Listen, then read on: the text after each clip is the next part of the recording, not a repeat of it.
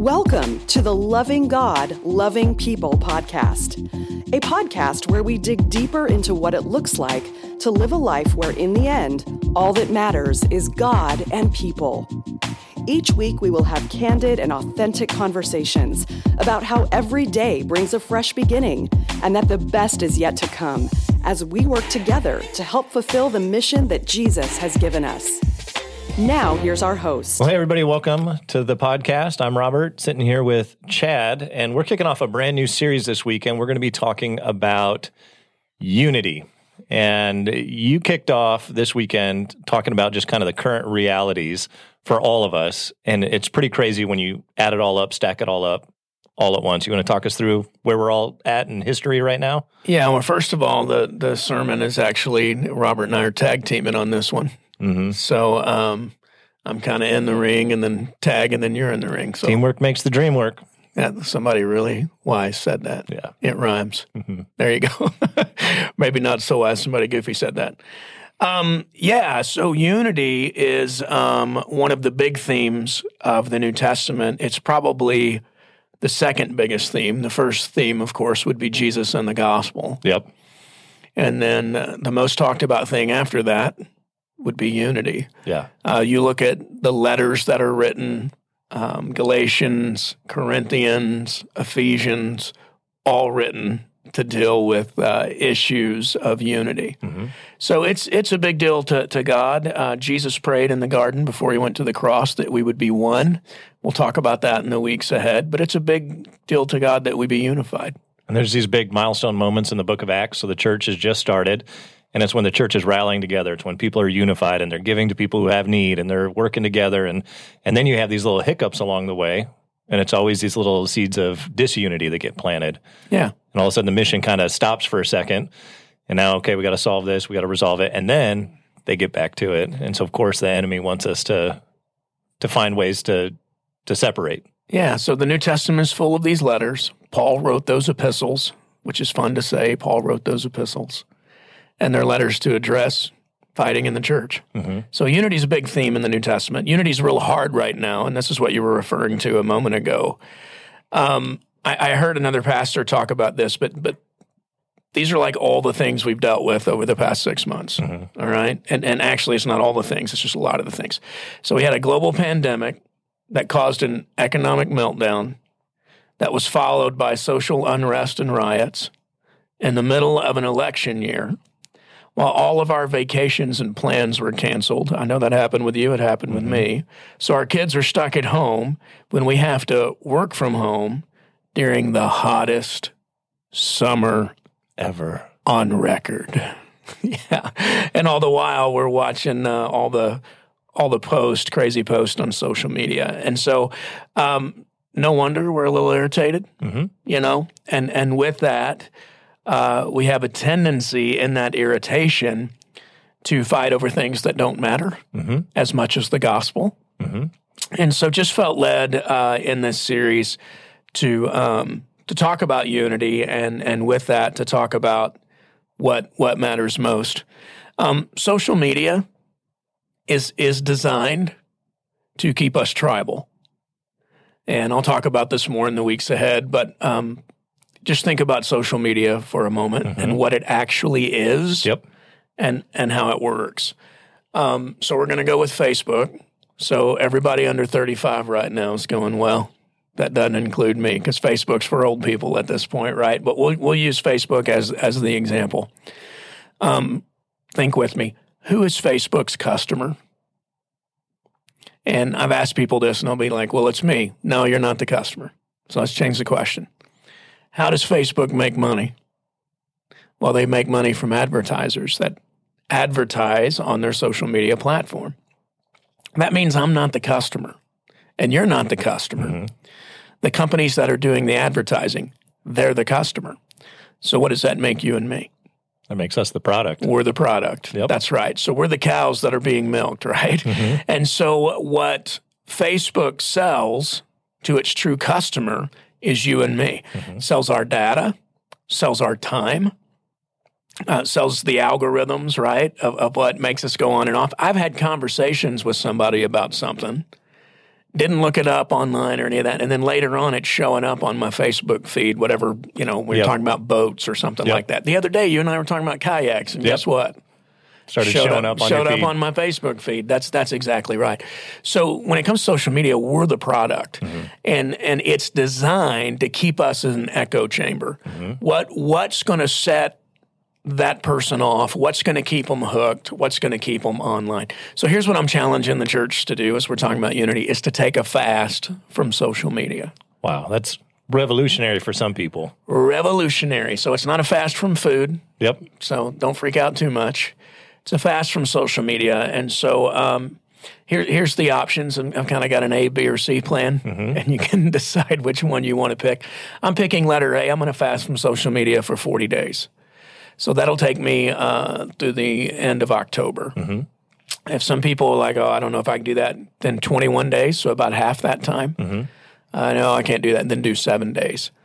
And my challenge is when you start twitching, wanting to go on social media, instead just pray for unity in the church, unity in our nation. Yeah.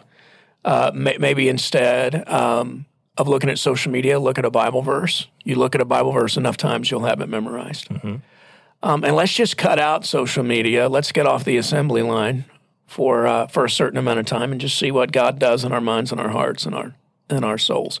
But unity, big theme in the Bible. Yeah. Probably the second biggest theme in the New Testament.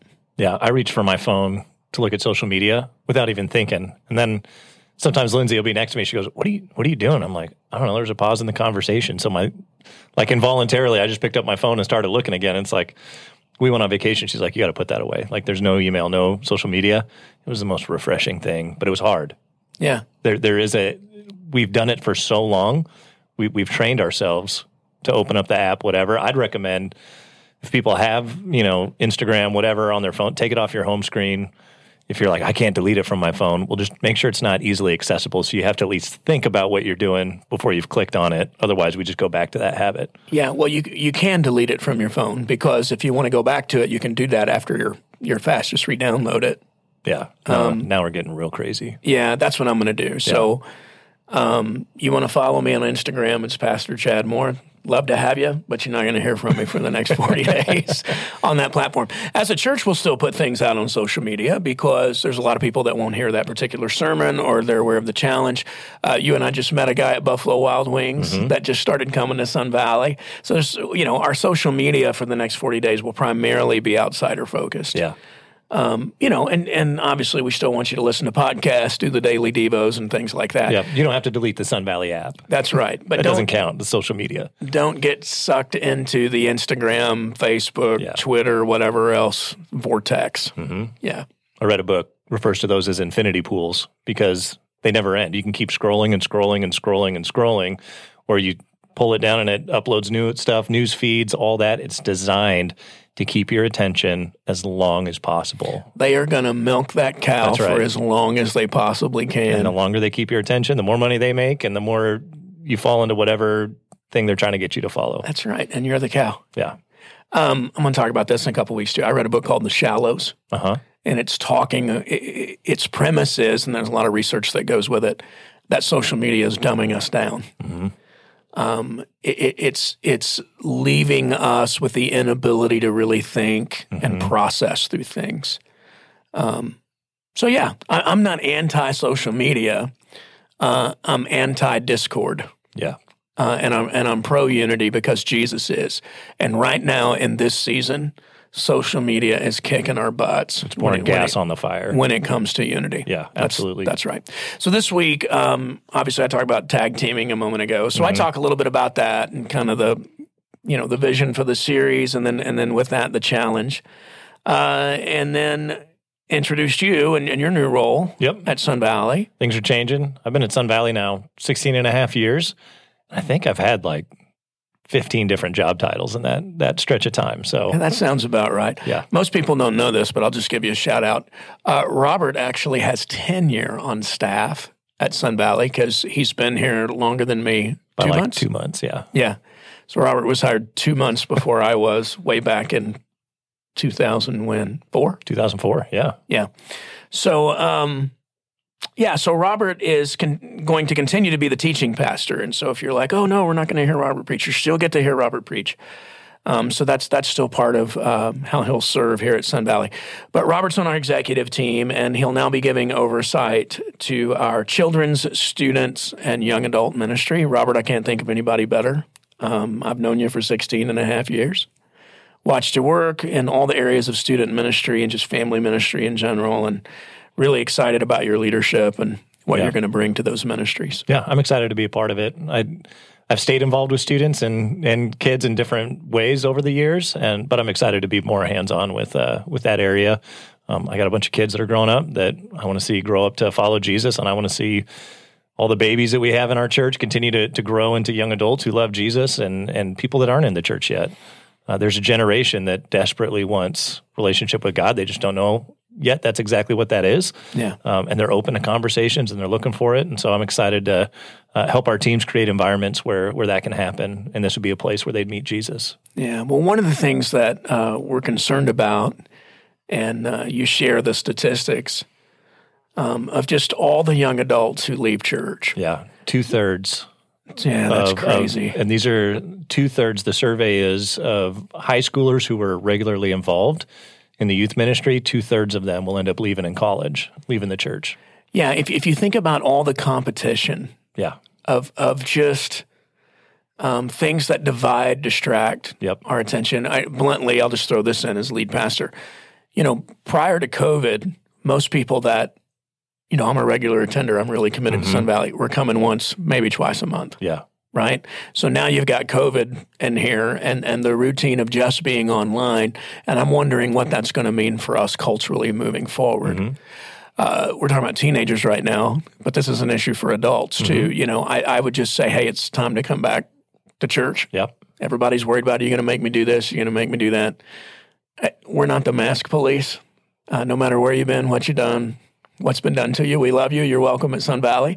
We're just going to ask everybody to be mutually respectful, that kind of thing. So yeah, I've talked about some of that stuff. But for teenagers, all kinds of distraction. Yep. They get out of high school. They're not in youth group anymore. Mom and dad aren't dragging them to church. Yep. What can we do that contributes to a lifelong faith in the heart of our kids? Yeah, so 2/3 is an awful stat. I mean, that's like a gut punch. It sucks. It's terrible. The bright side of it, as they've done the research, it's not because these kids are like, I don't want to follow Jesus anymore. It's not because they go, I disagree theologically with the Bible, and I don't want this to be a part of my life. It's literally because they're distracted. They have a new rhythm to life. They're in college or where, they're out of high school and they're in college or they're living in the dorms and their routines just change. Yeah. And there's not a whole lot that's pulling them back into kind of making church part of that rhythm. And so the good news is a lot of them do end up coming back later in life, but that's not always the case. And it's still too big of a gamble to be like, well, let's just hope. Well, and Sun Valley, frankly, is full of stories that people, were church damaged. They left the church for a number of years. And then something happened, and the pain was big enough it brought them back. And how great would it be if they could, bypass that process? Let's spare some people some pain and talk to us about how do we instill in our kids a lifelong faith. Yeah, so there's a handful of things that are really, really simple things, and they might seem small, but they really do. And again, this is database. This is not just me thinking or whatever. Scripture supports it, and this is what we're finding when you look at the research. Having relationships with adults other than mom and dad inside the church, that's one of the key factors for our kids to continue their faith, which means a small group leader in the student ministry, getting a kid to a small group on a Wednesday night.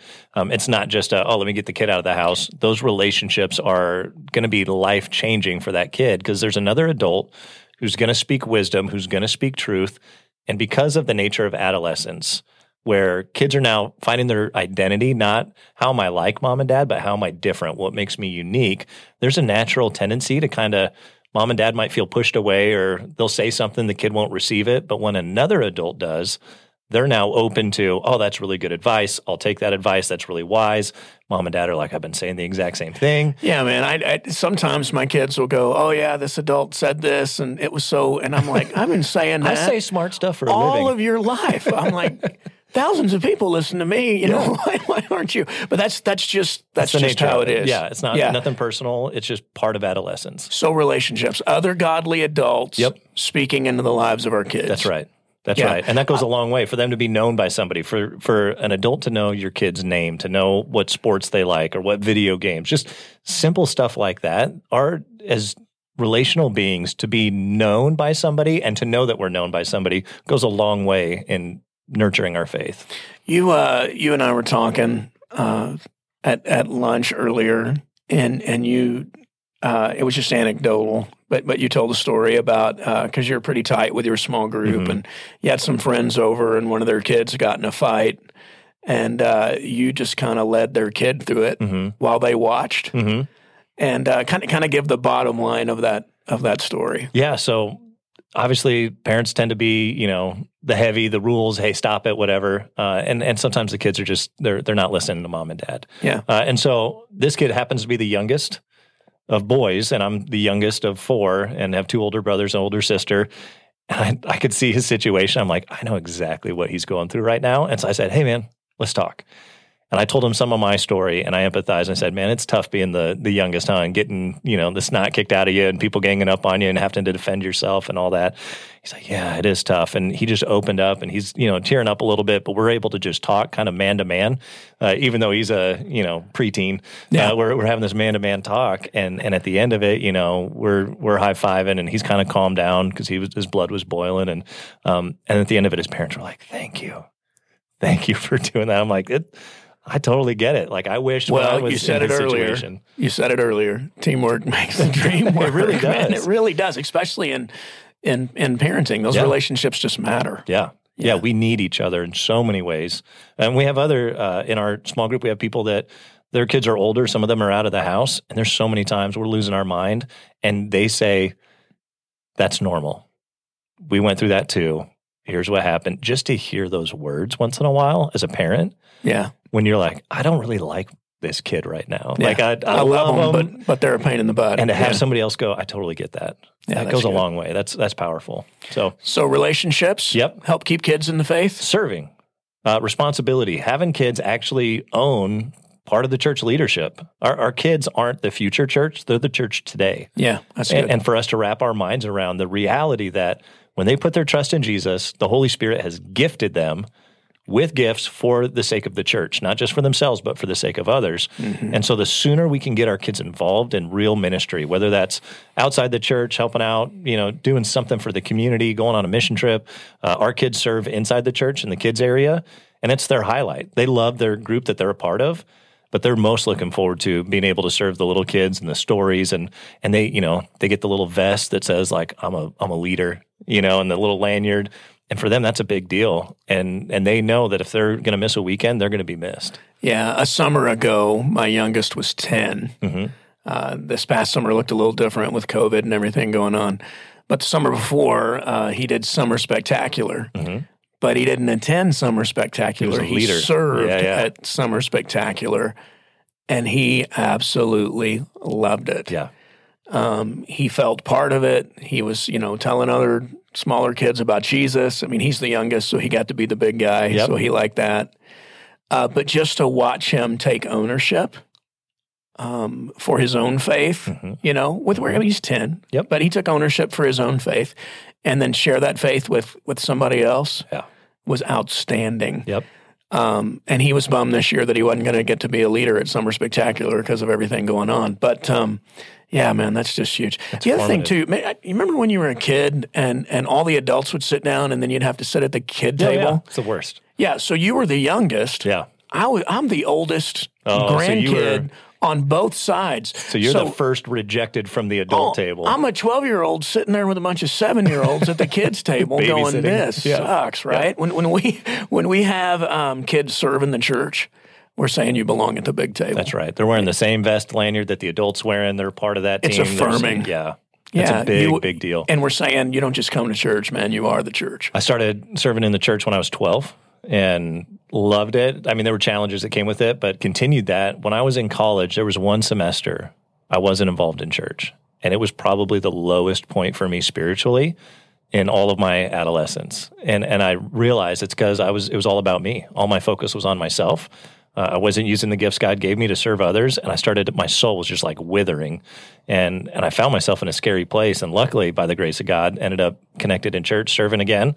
And now here I am 16, 17 years later on staff with Sun Valley. But there was this little window where I wasn't serving, and my faith started to kind of waver and get real shaky for a while there. Yeah, well, there's a reason God created the church. Yeah. Yeah, it's to help keep us on track. So relationship responsibility, what's the third one?